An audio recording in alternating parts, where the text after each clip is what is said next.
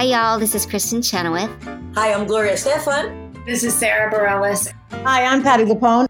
This is Lin-Manuel Miranda. You're listening to the Broadway Podcast Network.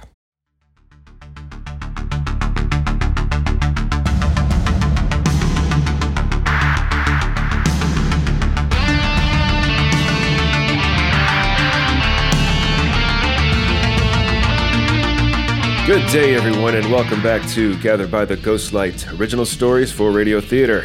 I'm Jonathan Cook, your host, producer, and sometimes voice actor on this thing. And today we're continuing our journey through the month of October with a bit of a spooky comedy written by playwright Don Goodrum. It's called Ignatius FLIVVER and the Eye of Cthulhu. You're about to meet our hero, Ignatius FLIVVER himself, along with his two adventuring companions, Bex and Kit Maroney. They've recently come into possession of a mystical gem known only as the Eye of Cthulhu, and they have instructions to give it to no one, especially not the Adamite Order of the Ancient Dawn. Will Ignatius triumph? Will the world be saved? Will they be betrayed from within? Let's tune in to find out. There we go. Perfect. And make sure you stick around after the story for an interview with the writer, Don Goodrum. Now, gather around the ghost light, sit back and enjoy. This is Ignatius FLIVVER and the Eye of Cthulhu, written by Don Goodrum and performed by Rob Smith, Marion Thibodeau, Adam Cowart, and Jonathan Cook. You're tuned in to Ghostlight Radio Theater. Previously on The Adventures of Ignatius FLIVVER. Exhausted after a long year fighting evil wherever they found it, intrepid adventurer Ignatius FLIVVER and his faithful companions Bex Maroney and her intellectual brother Kit had decided to enjoy a brief respite at the new Kali Puja Spa in the city of Titwala in the Maharashtra region of India. Unaware the place was a front for a massive Kali cult of assassins trying to topple the British Empire, Ignatius and his friends fought their way through the assassins and deadly cultists to save the day for Queen and country. And while our hero confessed he didn't find the holiday terribly relaxing, the couscous was excellent.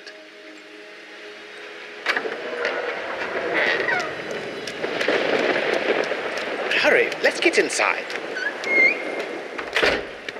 By all the gods of hell and haberdashery, 'tis not a fit night out for man nor beast. Well, it certainly is one hell of a night, Ignatius, but what do you know about haberdashery? You wear the same thing practically every day. Yes, but I wear it well, Bex, and that's what matters. Achoo! What matters? What matters is that I'm wetter than a fish. Besides, Ignatius, didn't I once hear you tell Lord Cumberbund that you'd personally shot every piece of clothing you owned? An exaggeration, Kit, my old chum. Actually, I've only shot most of my own clothes. I do have several comfortable pairs of woolen socks that were given to me by my mum. Throckmorton? Throckmorton? Where the blazes is that blasted butler? Ah, there you are. I beg your pardon, sir, but this estate is quite large and I am quite old. I can no longer sprint from end to end at your beck and call as I once did. How was the opera? Dull as dishwater, old horse. Why, if it weren't for the cult of Kali trying to murder the Duke of Ilsenfinger backstage during the second act, I might have simply died of boredom. It was a good fight, though, eh, Bex? Oh, you know I'm not as big a fan of the fisticuffs as you are, darling, but I dare say it got the blood pumping. Of course, I did ruin my nails. What did you think, brother dear? Oh, yes, the opera. I suppose it was fine. There was a fat lady, was there not? I understand the opera isn't over until the fat lady sings, or something like that. That's what I love about you, Kit. Here we are in 1875, a world of marvels poised on the cusp of the 20th century. Yet you are completely obtuse about everything, up to and including the nose on your face. Throckmorton, why are you standing there covered in wet outwear? Hang those wet coats up to dry somewhere and bring us some brandy, will you? The good stuff from the private stock in my study. You do remember, sir, that your study is on the far side of this extremely large house. Yes. What difference does that make? Apparently none at all, sir. Never mind. Forget I mentioned it. I'll be right back. Eventually. What's the matter with you tonight, Kit? You've gathered enough wool to make a whole room full of sweaters. Yes, what's the matter, old boy? Did the Oxford cricket team lose a match? Did the faculty dining hall run out of toad in the hole? Don't make fun of me right now, Ignatius, please. I can't bear it. What is it? Have you heard something from Mum? No, it's... Well, you may know me as an inventor, Ignatius. I came up with your rapid repeating pistols and your grappling gear. And an excellent job you did on them, Kit. On all my equipment. What are you on about? I wasn't always an inventor, you see. Before I surrendered to the siren call of engineering, I dabbled in many other scientific disciplines. Astronomy, physics, mysticism. Mysticism?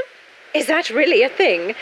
I thought the occult was just something confident men use to rob little old ladies of their knitting money. Most of the time that's true, old girl.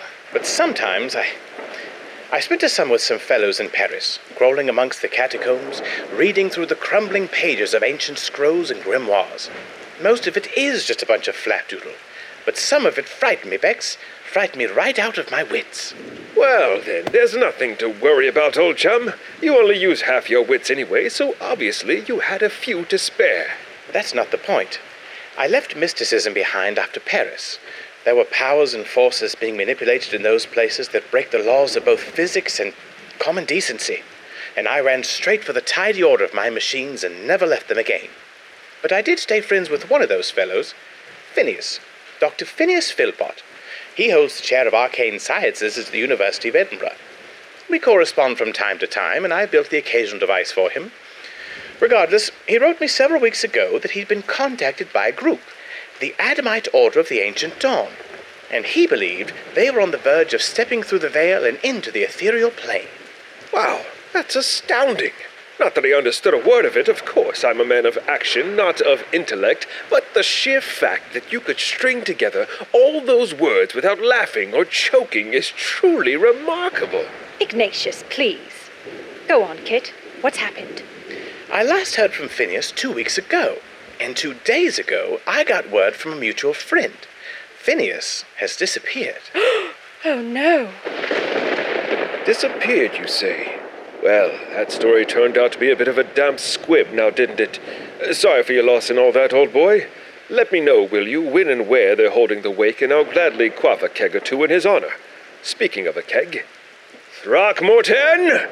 Where in the bloody hell is that brandy? Ignatius, how dare you be so cold-hearted? We've no proof Dr. Philpott is dead.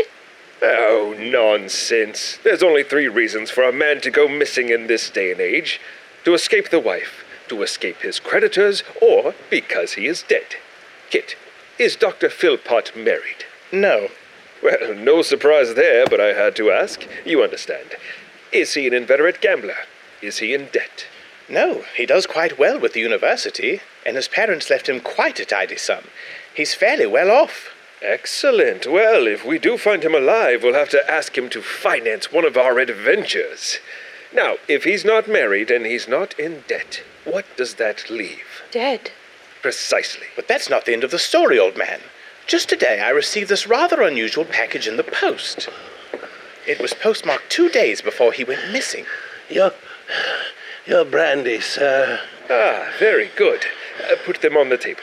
So, the plot thickens, little brother. Have you looked inside it yet? Yes, what's inside, my old horseshoe? Tortured love letters? Photos? Money?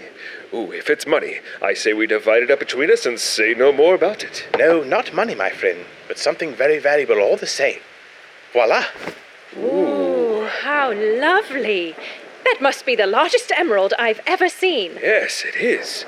Throckmorton, bring me my axe. Your axe? Whatever for? Well, if we're going to split this rather large gemstone 3 ways, we need to cut it up with something. Throckmorton, on second thought, forget the axe and bring me a large hammer. No, we can't cut it up. There was a note inside as well. It says, Kit, my dear friend, this package contains the Eye of Cthulhu. Please protect it with your life. The fate of the world, maybe all the world's, depends on it. Your devoted servant, Phineas. What? Is that it? A real friend would have at least included a couple of quid to make it worth your while. Crass, really. Ignatius, please. I do believe I heard of this Cthulhu chap before. Yes, I believe I have as well. This Cthulhu fellow, he's a Persian, isn't he? Runs the Teamsters at the docks? No, Ignatius. Cthulhu is the dread lord of the cosmos, the great and powerful harbinger of evil as predicted in the ancient texts. That would have been my second guess. But what do we do, chums? We are in sole and secret possession of an evil gem that this Adamite Order of the Ancient Dawn will obviously want back, and we can't let them have it. Yes, but what do we do with it? Well, Miss Maroney, you could just give it to me. Oh, my God! Throckmorton, I asked you for a hammer, not a pistol. No, I'm afraid if you're no longer able to follow the most simple instructions, I will have no choice but to terminate your employment. Throckmorton, what's the meaning of this?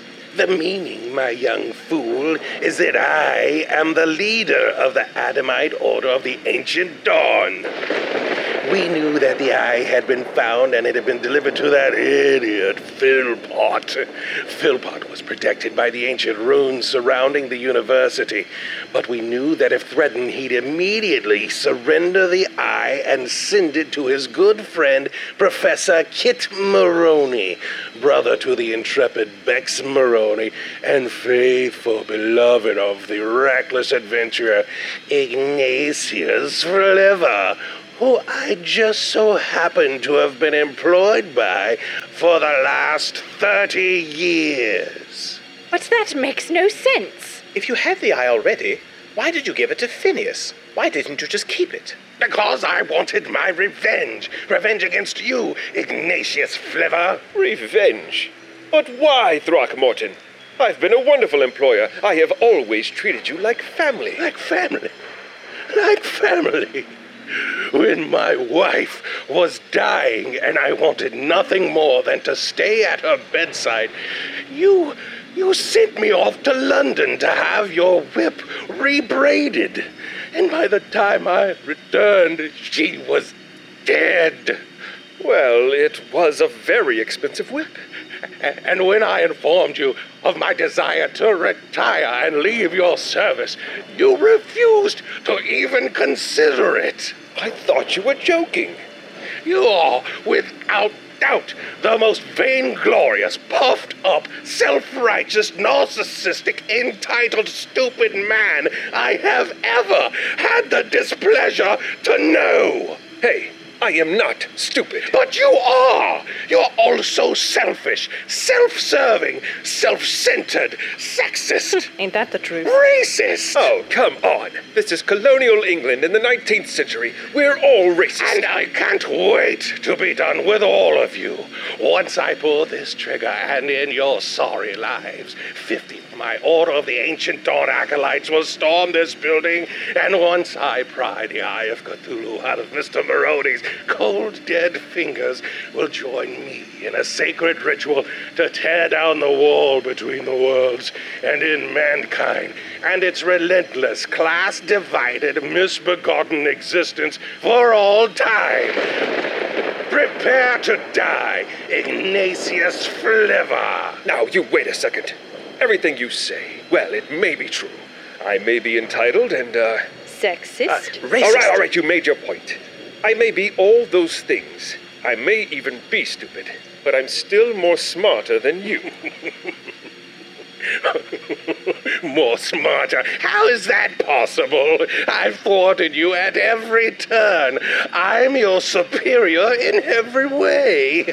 At least I'm smart enough to remember that the gun you pulled from that drawer, it doesn't have any bullets in it. What? Victory! Ignatius, that was bloody brilliant. Were there really no bullets in that gun? Of course not. See? Well, he didn't know that. But what are we going to do about the Ancient Dawn acolytes who still want the eye? Kit, the three of us have stared death in the face 1,000 times. We faced death at the hands of the cargo cult of the Sargasso. We stared oblivion in the eye in the diamond mines of the Serengeti. And we laughed in the face of danger in that leather bar in Trinidad.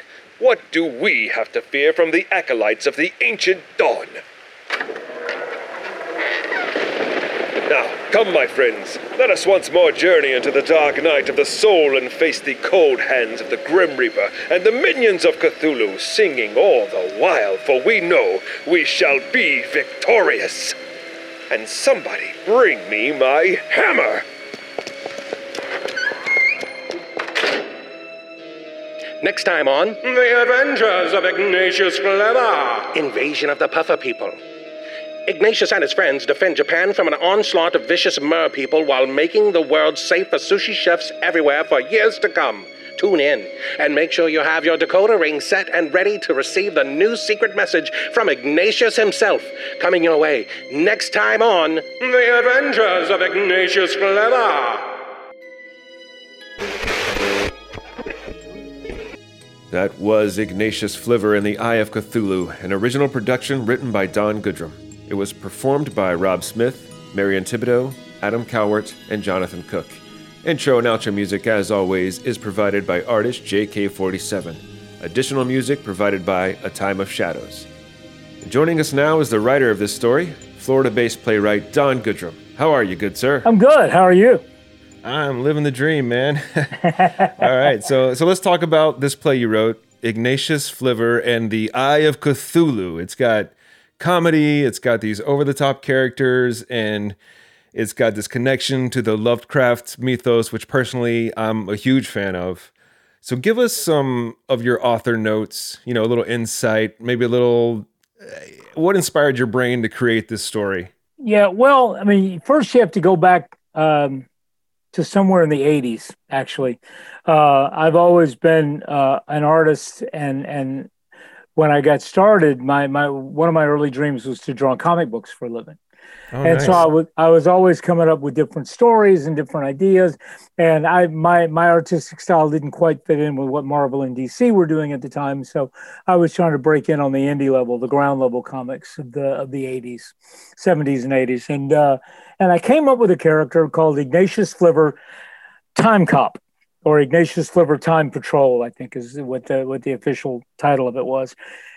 And he was basically a guy who traveled the time stream. He was a chrononaut or a chronocop, and he traveled the time stream. And I had this idea where he went way back in the past, back during the plague. He saved this girl, wound up taking her with him on this long series of adventures, and finally they make it back to his time where they're going to live happily ever after.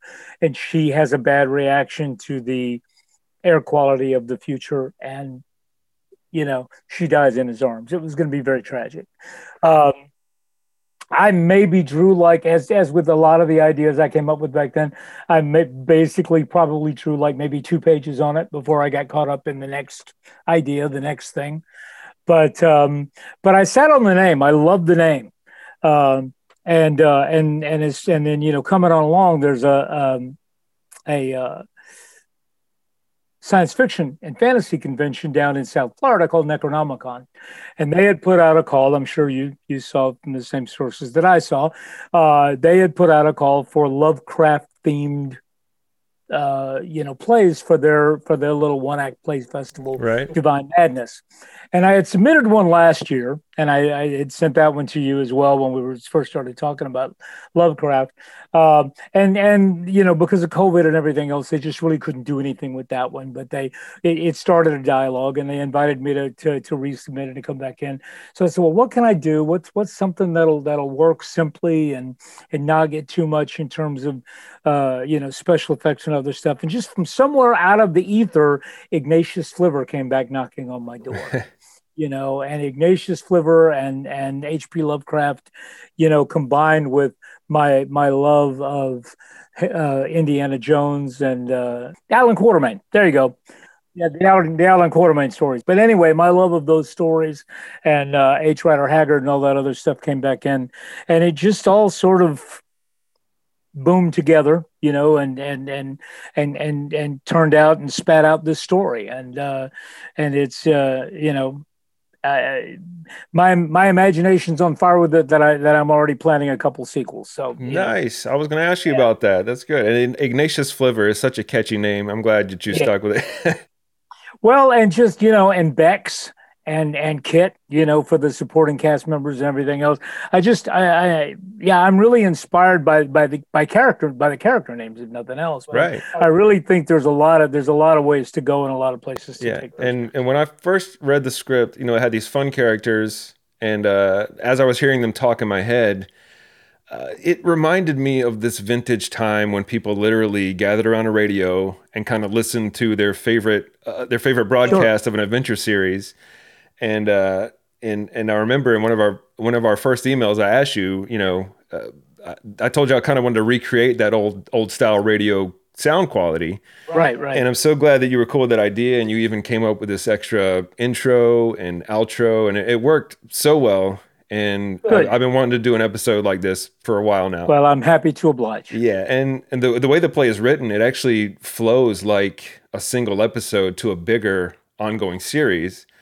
And that's kind of what gave me the idea to ask you about that. Yeah, which would really be a cool thing to do. If you could compose it in a way where it's either a series of 10 and 20-minute plays or one long, full-length adventure. Yeah. There would be some nice, some nice direction you could give it in that regard, which would be fun to play with.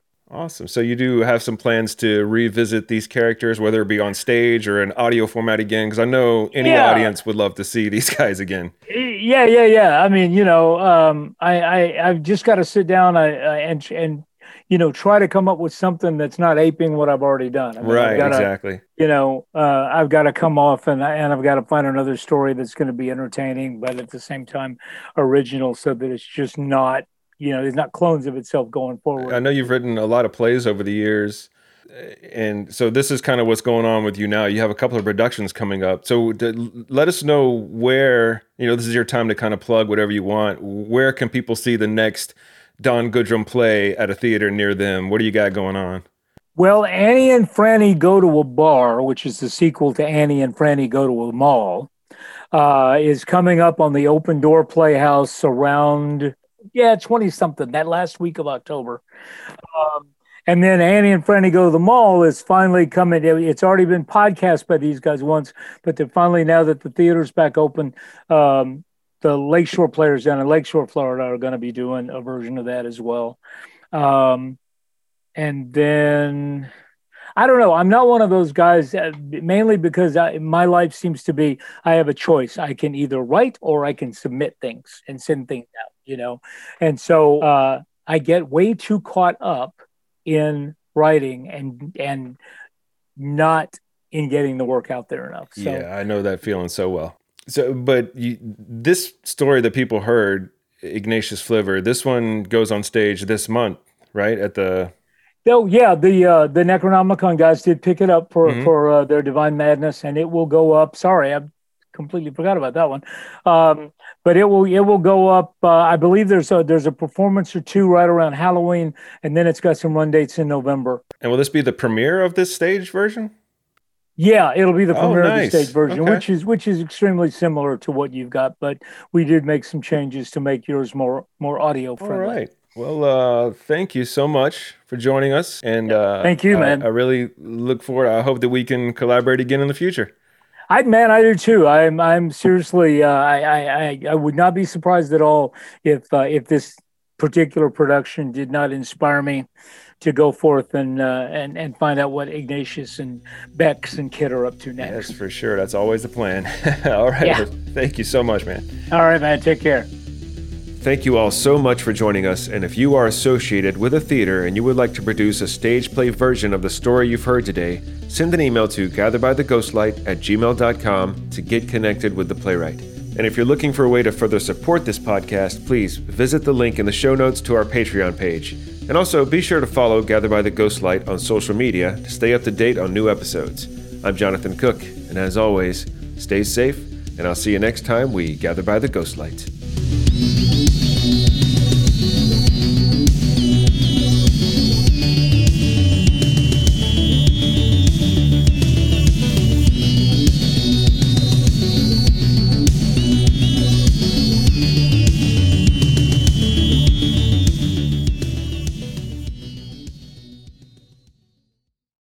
Hey, it's Leslie Odom Jr. here on the Broadway Podcast Network to tell you about the Rise Theater Directory, a program of Maestro Music. Rise is a national online resource designed to connect and empower backstage and administrative and creative theater professionals from underrepresented backgrounds.